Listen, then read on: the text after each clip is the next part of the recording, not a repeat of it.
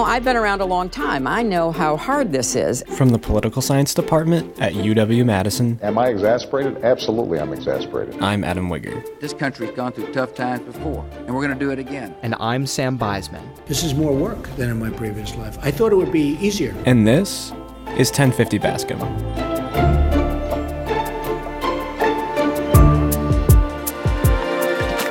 Today on 1050 Bascom, we are excited to collaborate with the La Follette School of Public Affairs to interview Dr. Tana Johnson, Professor of Public Affairs, to talk about global governance and institutions. Professor Johnson's award-winning book, Organizational Progeny: Why Governments Are Losing Control Over the Proliferating Structures of Global Governance, shows that in a variety of policy areas, global governance structures are becoming harder for national governments to control. We'll talk to Professor Johnson about her research on this question, as well as many of her other projects that inform her research and teaching. First things first, thank you so much for being with us today on 1050 Bascom, Professor Johnson. It's great to be here. Thanks. And since this is the first time that we've had you on the podcast, we want to start with just a little bit about you and your background and teaching interests. We're curious as to what set you on the pathway towards becoming a professor and studying your area of work. Were you like a politics and policy junkie as a kid, or did your kind of love for it start in high school or college? Just like, what shaped your academic and intellectual interests towards global governance and institutions? A great question. And I really have quite varied interests. So as you point out, I'm interested in global governance and institutions. I'm interested in international relations and U.S. foreign policy more broadly. I'm interested in economic policy and environmental policy, and more generally in how there are interactions between states, and by that I mean national governments, with lots of other types of actors. So whether we're talking about the United Nations system or non-governmental organizations or corporations or so forth. So I have a lot of interest, and it's really fascinating to reflect on how I got to this spot. I think sometimes I encounter people who developed interests like mine because they were really close to these things. So maybe they grew up near Washington, D.C., or maybe they lived in lots of different countries, or maybe they had a family member who worked for the government. But I think my interest developed because I was really far from these things. And yet I could see how they affected ordinary people's lives, you know, everything from what kinds of products we buy in the store or to how safe we are. And so over time, I started to get really curious. Who are these people that are shaping foreign policy or international policy? And are they much different from the rest of us? Or are they pretty much the same? And so part of the excitement of my work is looking at foreign things and then figuring out where they're so foreign after all. Well, speaking of which, and speaking of your research, we want to jump right into your book, Organizational Progeny: Why Governments Are Losing Control Over the Proliferating Structures of Global Governance, which, for our listeners, won the Chadwick F. Alger Prize, recognizing the best book published on the subject of international organization and multilateralism. So, of course, we had to have you on the 1050 podcast to talk about it. Just to kind of cover our bases and make sure we're all on the same page, can you give us a history of this project and how it kind of came about? Well, my book, Organizational Progeny, is a good example of my interest in figuring out whether things that initially seem really foreign are, in fact, operating according to patterns that we have seen elsewhere. So I have long been intrigued by international organizations like the United Nations, the World Health Organization, the World Trade Organization, the World Bank, etc. And at the time that I started working on this book, the way that a lot of scholars were talking about international organizations boiled down to, oh, they just take their marching orders from the United States. And I thought, that's very different from the impression that a lot of lay people in the US have, which is that these organizations are not pursuing US interests and in fact are either standing in the way of what the US wants to do, or maybe are even pressuring the US to do things that government officials or the public aren't thrilled about. And I started thinking, well, why wouldn't that be true? After all, the US and other countries are delegating things to these international organizations, like regulating international trade or monitoring nuclear capabilities or fighting pandemics or whatever. And in our own lives, we know how reliant we are on delegating things because none of us can do everything on our own. But we also know that delegation often doesn't work out quite like we'd hoped. So I wanted to look more closely at the people who are employed within these international organizations. What do they want? How do they operate when they're getting lots of different orders from lots of different governments? Isn't there sometimes space for them to do their own thing? even if that's not in keeping with the marching orders from the US or other major countries. And what I argued in the book was, yes, there is that space and there are opportunities to carve out more. I examined what I call organizational progeny, organizations that are offshoots of existing organization. And there are lots of these. For example, the Intergovernmental Panel on Climate Change, the IPCC, is an offshoot of the UN Environment Program and the World Meteorological Organization. Or UNAIDS is an offshoot of the World Health Organization and several other organizations. Or the World Food Program is an offshoot of the Food and Agriculture Organization, and so forth. And so I argued that the bureaucrats working within the parent organization are sometimes key instigators for creating a new organization. And even if they didn't instigate the process themselves, if they're at the negotiating table, they have ways to put their mark on their progeny. So for example, compared with a situation where only government officials were negotiating, we'd be more likely to see design ideas that would curtail government's ability to meddle with the offshoot organization. For example, not giving particular countries veto power over decisions, or by letting organizations raise funds from lots of different sources and not just from government coffers. So that's what inspired the book and then what I ended up arguing in it. And I kind of understand and can relate to some of that stuff about delegation not always working. Sometimes I feel like when I try to delegate the dishes to my roommates after I've taken the responsibility for taking out the trash and cleaning the bathroom, that breakdown doesn't always work out and I end up doing them anyway. Right. They didn't quite follow your marching orders, did they? Right. Exactly. And I'm trying to be the United States over here. But then to get a little bit more into the book and your research, could you share with us a little bit your methodological approach on how you analyzed and tried to test this argument? Sure.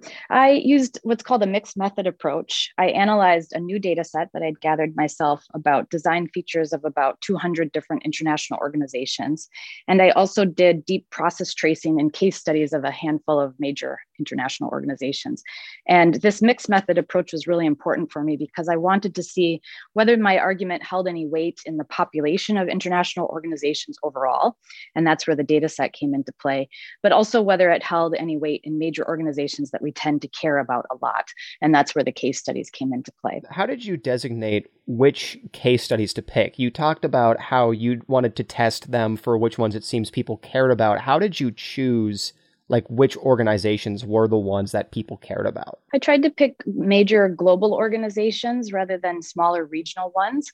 I tried to select organizations that had some brand recognition. So they would be something that people would not see as kind of a niche organization that only a few people knew about, but something that was more broadly known. And so that ended up being not completely, but largely organizations within the UN system. So as you may know, there's the United Nations, but then there's also the entire United Nations family with lots of organizations like the World Health Organization, the UN Environment Program, and others that are under that umbrella. So a lot of my cases ended up being affiliated in some sense with the UN family of organizations. That makes a lot of sense. So then not to spoil the book, or maybe to spoil the book, what then were some of the major findings or takeaways from this research? And then how are they informing your current and further research? So the answer was that my argument did hold, and the mixed methods were a nice way of approaching this because I was able to assuage myself that this was an argument that held both in the population overall as well as in organizations that most scholars or policymakers would be most fixated on. And that's why, as the book's subtitle points out, I say that governments are losing control over global governance. And I find that to be true in two senses. So first of all, this phenomenon of organizational progeny means that people working within the United Nations and elsewhere are creating more organizations. And so that's just a growing population for governments to try to oversee. And then secondly, when these international bureaucrats can influence the design of new organizations, those new organizations are often insulated against government's favorite channels of influence, like say cutting off funding. So governments are losing control in both of those senses. And I think the way that this continues to inform my research is that my recognition of the pivotal roles that bureaucrats working within international organizations can play has really been enhanced and deepened by that research. And it's certainly true that governments try to give them marching orders, but these delegation relationships don't always go as planned. And that's in part because the bureaucrats in international organizations also do have opportunities to do their own thing. This is kind of, I guess, getting into normative question territory, but do you think that, just to put it in very simple terms, Is this a good thing? Because I mean, like, on one hand, it seems like it's kind of antithetical to general ideas of democracy if policy that is governing or at least guiding sovereign nations is kind of slipping away from control of the governments that they elect. But at the same time, I think there's an argument to be made for expertise in that people who work in these bureaucracies have highly specialized and also highly regulated roles within pretty secured hierarchies that to some measure ensure accountability and thus allow them to create good policy outside of, say, like populist whims or demagoguery. So what I guess are some of the implications there, and are there pros and cons? So you make a really good point that one of the reasons why we would delegate to these international organizations in the first place is because we are hoping to benefit from expertise that they can gather that we either don't need to gather or we don't need to gather alone. So I think the expertise angle is a very important one. And you do see that with some of the organizational progeny that I study, for example.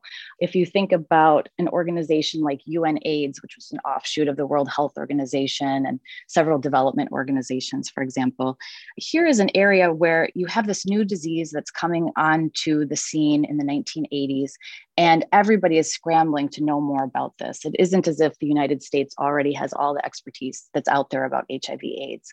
And so because that expertise is so widespread and because we need to know about what's happening in other parts of the world, it's really important to have an organization like UNAIDS that can focus on this new disease and bring that expertise to bear.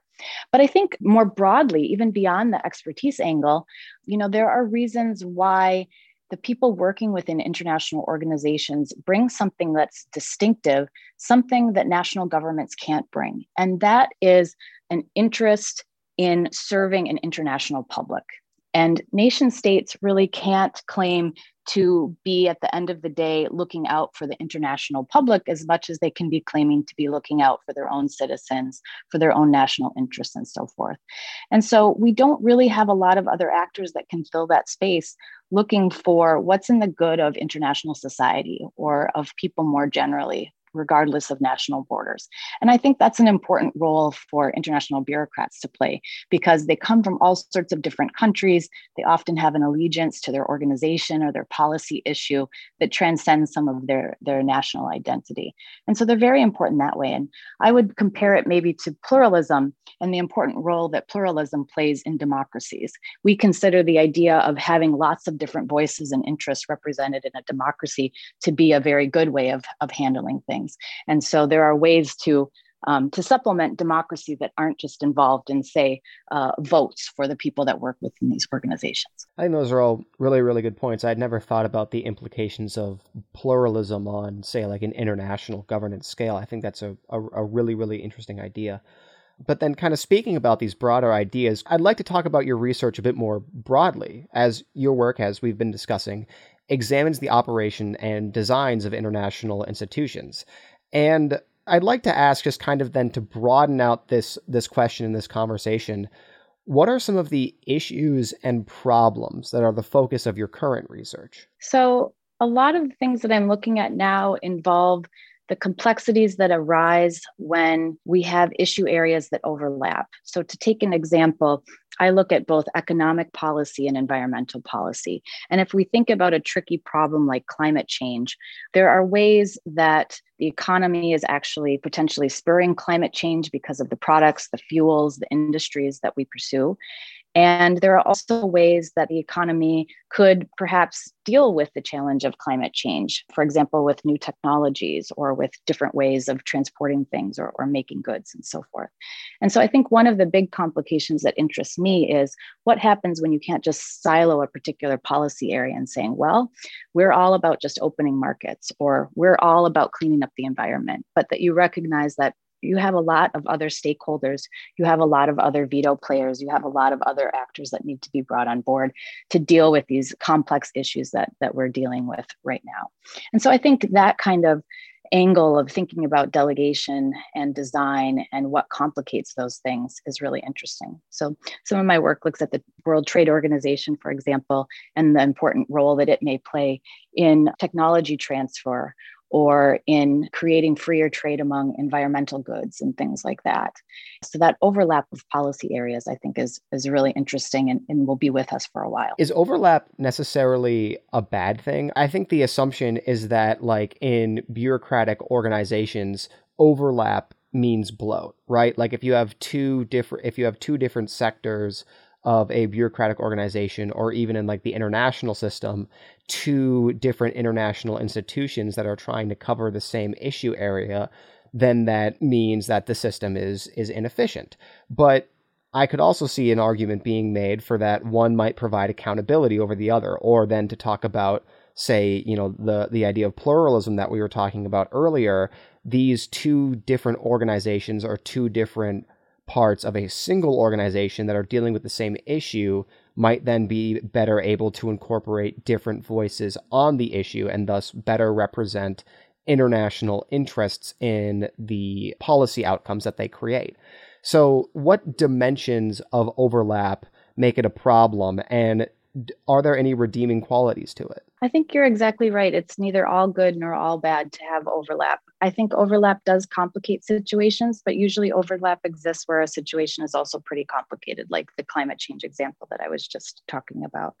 I do think there are some ways, though, where overlap can actually be really effective. So again, sticking with this overlap of, say, environmental policy and economic policy, there is an environmental multilateral agreement called CITES, that's the Convention on International Trade in Endangered Species of Wild Fauna and Wild Flora. And essentially what that single treaty tries to do is protect the environment. So protect plants and animals that are in risk of really having depleted numbers, and yet do it through trade mechanisms. So there are certain plants and animals that simply cannot be traded, and governments agree to that, and they agree to crack down on trafficking and things like that go around the rules.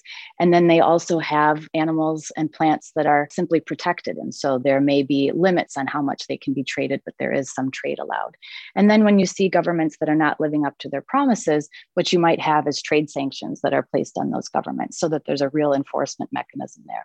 So that is an overlap between economic and environmental policy that many people have come to appreciate, where you actually have some teeth behind enforcing environmental protection because you can slap trade sanctions onto non-conforming countries. So you're right, it's not always a bad thing at all. Really, really interesting. Fascinating. And then, earlier we were talking about how one of the reasons that nation states might delegate responsibilities to international institutions is to benefit from the expertise that they often foster. What are some of the other reasons that nation states might delegate responsibilities to international institutions, in spite of the implications of, I guess, giving up a little bit of that national sovereignty? Well, some of it's related to expertise. So not just expertise, but simply a division of labor more broadly. So maybe even if it's something that you do have some expertise on, or you could get the expertise yourself, you have so many other things that you could spend your time on or do better than anyone else, that it just makes sense to have a division of labor where someone else is delegated that task. And so specializing in different activities is an important part of it. I think it's also an important mechanism for countries to come together. And so sometimes delegation is important because, as I insinuated, people working within these organizations may have a more holistic view of what the public interest is than particular national governments might have. And when it comes to problems that go across national borders, it's important to have that perspective as well. Another reason why international organizations are attractive for delegation is that it's a hand-tying mechanism in some ways. So in the same way that you might ask someone else to make a decision for you, or make sure that you get to the gym on time or something like that, this can be a mechanism for states to use to make more credible commitments and say, look, I have a means that will make sure that I do what I say I'm going to do, even if I'm not feeling like it in the moment. And then finally, I think this is a little bit of a more unfortunate fact, but international organizations are really handy to scapegoat. So sometimes you actually want to hand things over to someone else so you can say, well, if you didn't like that decision, please don't blame me. It was actually put on me by this other organization that has this influence or power over me. So there's lots of different reasons why, despite all of the challenges of delegation, there's a lot of attractive pieces of it that prompt states to continue to delegate to international organizations. I especially that last one. I'd never really considered that. I think that all makes a lot of sense, and I think that can do a lot of work in explaining a lot of these decisions. And geez, there's just so much that I'd like to talk about with that. But I also, while we have you, want to ask about this super interesting course for La Follette that you've been teaching called The Public and Private Sectors in Policymaking. And I want to just kind of get into some of the questions and objectives in the course, because, there's been this popular ethos in American politics, and you hear it all the time. My dad said this, admittedly, that government would be more effective if it were run more like a business. Can you talk about the history of this argument in American politics and how it fits into your course in the context of more demands on both sectors to be more like others? Yeah, this is a really fun course to teach because, as you probably can tell, I find it fascinating to think about the various kinds of actors that governments have to work with or work through in order to carry out public policy. There's been a long-running debate in the US, but also throughout the world, about the proper balance between the state, that is governments or the public sector, and the market, that is firms or the private sector. At some points in time, there's a big push to shift more toward the market. And at other times, there's a widespread desire to shift more toward the state. And that emphasis really varies over time. Broadly speaking, there's often a demand for governments to take on a big role when some kind of crisis is happening, and a demand for firms to take on a big role when things are calmer. It's really a pendulum swing, I'd say, and the emphasis varies over time. That's one of the major things that we examine in the class. What do you make of that argument that government would be more effective if it were run like a business? Do you buy that, or do you think that it might not necessarily be as great as a lot of its proponents claim it to be? Well, I think it's tempting to look at what each sector can do and then ask the other sector, hey, why can't you do that too? So, for example, we might admire the efficiency or innovation of the private sector and then say, governments, you need to be more streamlined or more creative. And we might admire the ability of governments to take on a lot of risk and make a really big move that's intended to help people, even if it's not profitable.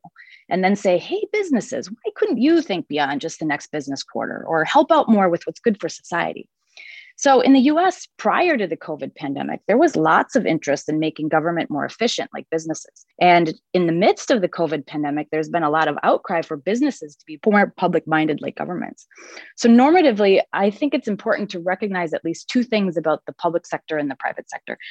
First, they have some key similarities.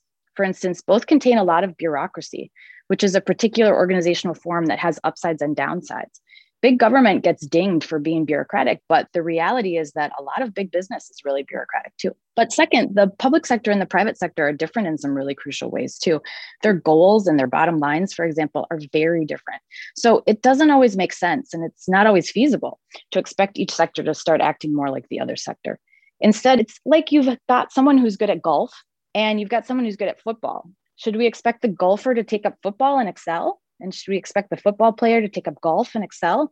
No, everyone's likely to be better off if the golfer sticks with golf and the football player sticks with football. And then you've got guys like me who are good at neither golf nor football. So I'll stick to trying to struggle my way through a podcast interview. But to keep talking on this topic, is the dissolution of boundaries between the public and the private sector decision making a net plus in your view, or does it maybe depend on the issue? Just how do you talk about the normative questions about public sector versus private sector policymaking? I think the dissolution simply means that we have a complicated situation where we need both of those actors to be involved in order to get done the things that we want to get done. And so I think if you look at what's happening with COVID, for example, we've got governments who are funding research and buying up vaccines to give to their people for free. And we've also got businesses who are actually developing and delivering those vaccines. So a public policy goal like health is dependent on both the public sector and the private sector. And importantly, there's a blurriness in the division of labor between the two.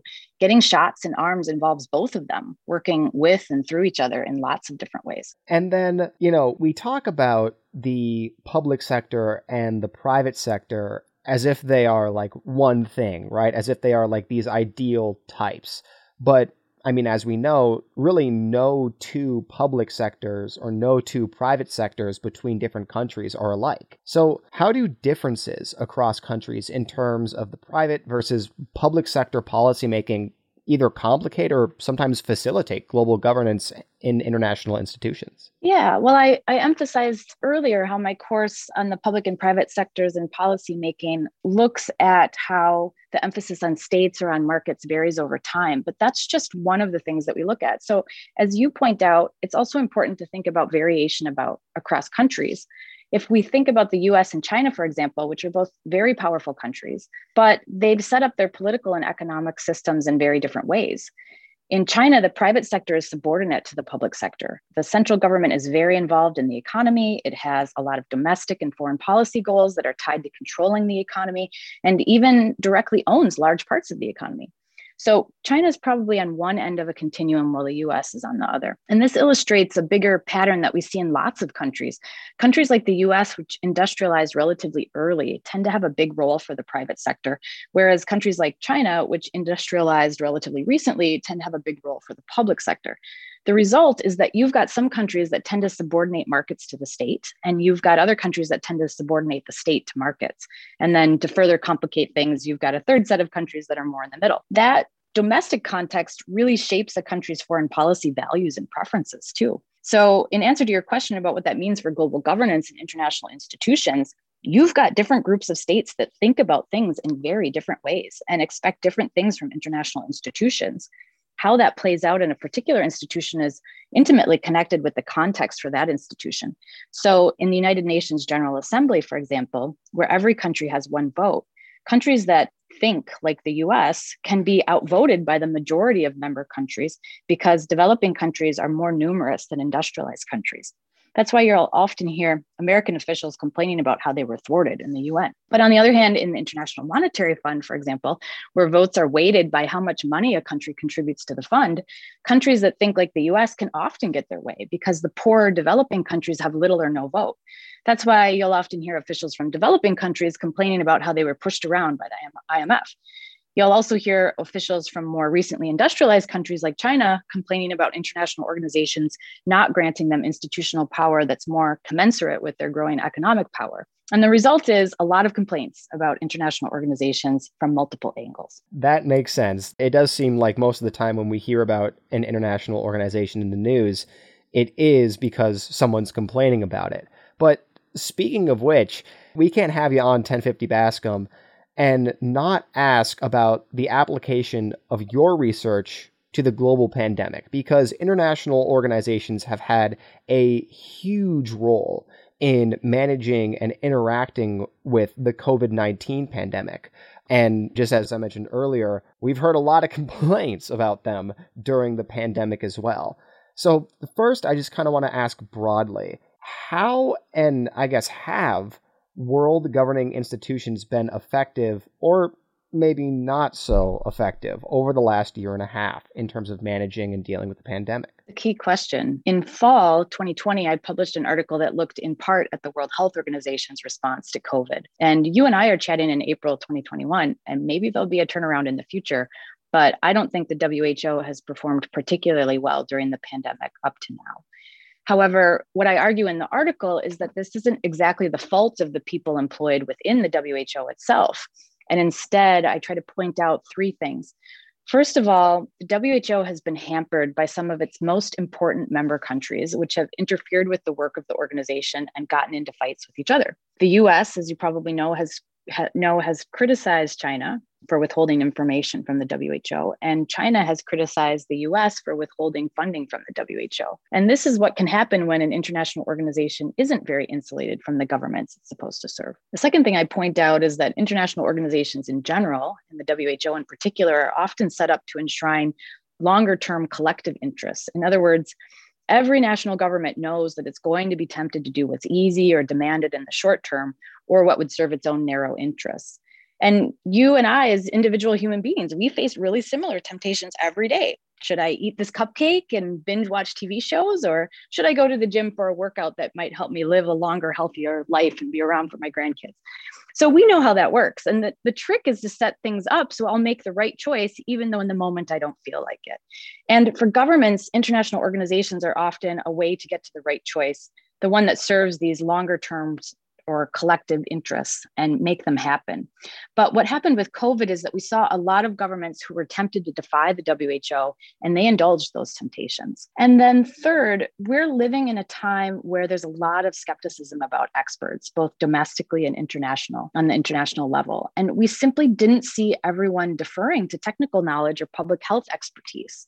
That's definitely a problem for an organization like the WHO, which is staffed with these types of experts and is trying to act sort of like a CDC for the world. So I think a lack of insulation from fighting member countries and being an embodiment of longer term or collective interests that national governments will be tempted to ignore, and offering expertise to a world that's divided over the goodness of experts has hurt the WHO during the first year of responding to COVID. How likely do you think it is that the WHO is going to be able to improve on these regards, either during the course of this pandemic or in the future? Because it seems to me like it might be a difficult ask to solve these problems. You know, like further insulation and deference to the WHO seems to me to be a pretty hard ask to a lot of governments who are already pretty criticized for, or at least by a subsection of their population, for deferring too much to international institutions. And then also, I think getting states to have a lesser discount value in terms of valuing long-term solutions over short-term solutions has been one of the never-ending battles in terms of politics. And then I feel like we'd have to have some kind of major change to the political zeitgeist to reverse this kind of anti-expertise and expert sentiments that we've got going on. So I don't know. I kind of feel pessimistic that these things might actually change to enable the WHO to work better. Do you feel that way, or how likely do you think it is that they'll improve? You're right in seeing some reason for pessimism. I think I would point to maybe two reasons to have some hope, though. One is that financing is really important for the World Health Organization. And so, as you saw on the news, the US really pulled its funding for the World Health Organization in the midst of this crisis, and then threatened to withdraw from the World Health Organization, a decision that has recently been reversed. So the idea of a powerful and important state like the US not being involved in the World Health Organization would doom it much more than the current situation where the US stays in. And also where the US, which was the biggest contributor, has been for a long time, the biggest contributor to the WHO, is continuing to finance at that level. So I think that's one reason for hope. I also think that after the SARS epidemic several years ago, we actually had a World Health Organization that was much more proactive in terms of talking about travel advisories to particular countries and so forth.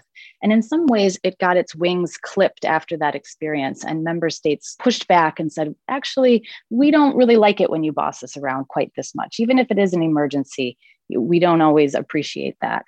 And so the WHO has kind of gone through these waves where it had its wings clipped after doing a pretty widely accepted good job with SARS, but ruffling some feathers for some of its member countries. And now what you may see is the reverse of that. So that countries themselves recognize that in some ways the World Health Organization needs to be emboldened, perhaps better financed, perhaps able to do more in terms of longer term planning for crises rather than just responding in the near term and cobbling some kind of response together. So what you may see is that there's more openness now because of the nature of the crisis to empowering the WHO a little bit more like it had been in the past. All right, I'm down for that. I'm always down for a little bit more optimism in my life and on this podcast. But to talk about another area of your teaching and research interests that's been at the forefront of this pandemic is that we've seen a lot of public and private sector collaboration during the pandemic to develop tests, treatments, vaccines, etc. I mean, I fortunately just this Saturday was fortunate enough to get one of the products of this collaboration in the forms of a Pfizer vaccine right here in this arm. So what is your assessment of how this collaboration between those sectors is going, and what might it portend for the future? Well, in terms of the public and private sectors working together on a vaccine, I think that's been encouraging in a lot of ways, at least what we've seen in the US so far. What I do think will be thornier, though, and what I wrote a Duck of Minerva blog post about recently, is how the public and private sectors will handle people who don't adhere to public policy surrounding COVID. So whether we're talking about a mask mandate or immunity passports or whatever, I think this country needs to have some really frank conversations about whether the government is going to move into quasi-private spaces like stores or offices to enforce public policies, or whether private sector actors are going to take on more of a public enforcement role. And I think either option is going to be uncomfortable, but it's a conversation that needs to happen. Yeah, no, I agree. And one of the biggest questions, I think, moving forward is just how this is all going to be handled in our new end of and post-pandemic world. But speaking of which, and speaking of the future, what do you think that you've learned as a global governance researcher during the pandemic that's going to inform your research and teaching moving forward? Something that I've really come to appreciate from what I'm observing personally as well as professionally is the importance of leadership.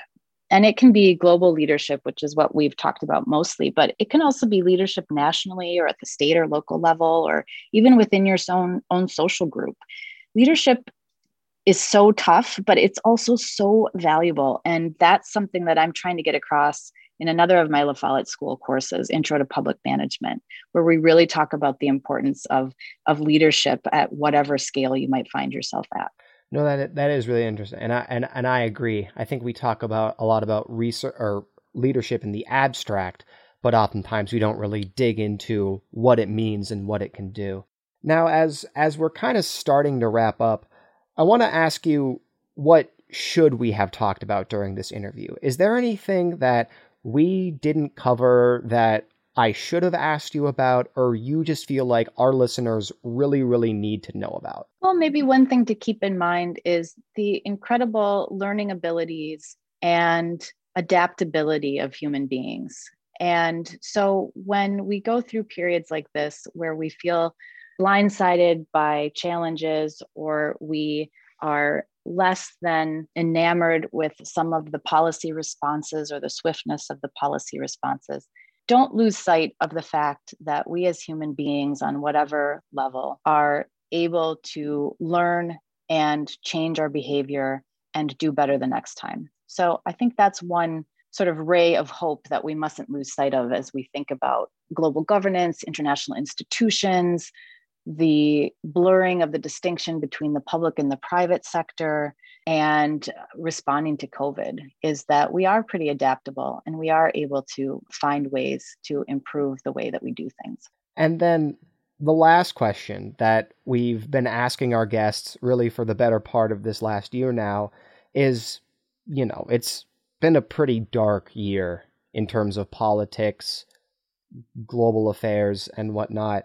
And we've touched on some of that in this podcast. And we've been asking our guests, what's one thing that makes you hopeful these days? Either from your professional life or personal life, or in current events or outside of it, or whatever. You've touched on something right there with the adaptability of human beings. And I think that would be a great answer to the question. But what is one thing that you're drawing hope from right now? Yeah, well, I went with our ability to learn in answer to your previous question. So maybe I'll go more narrow and concrete with this one. Something that makes me feel really hopeful is this time of year with spring and starting to see the flower bulbs emerge from the snow, realizing that we're about to turn a corner.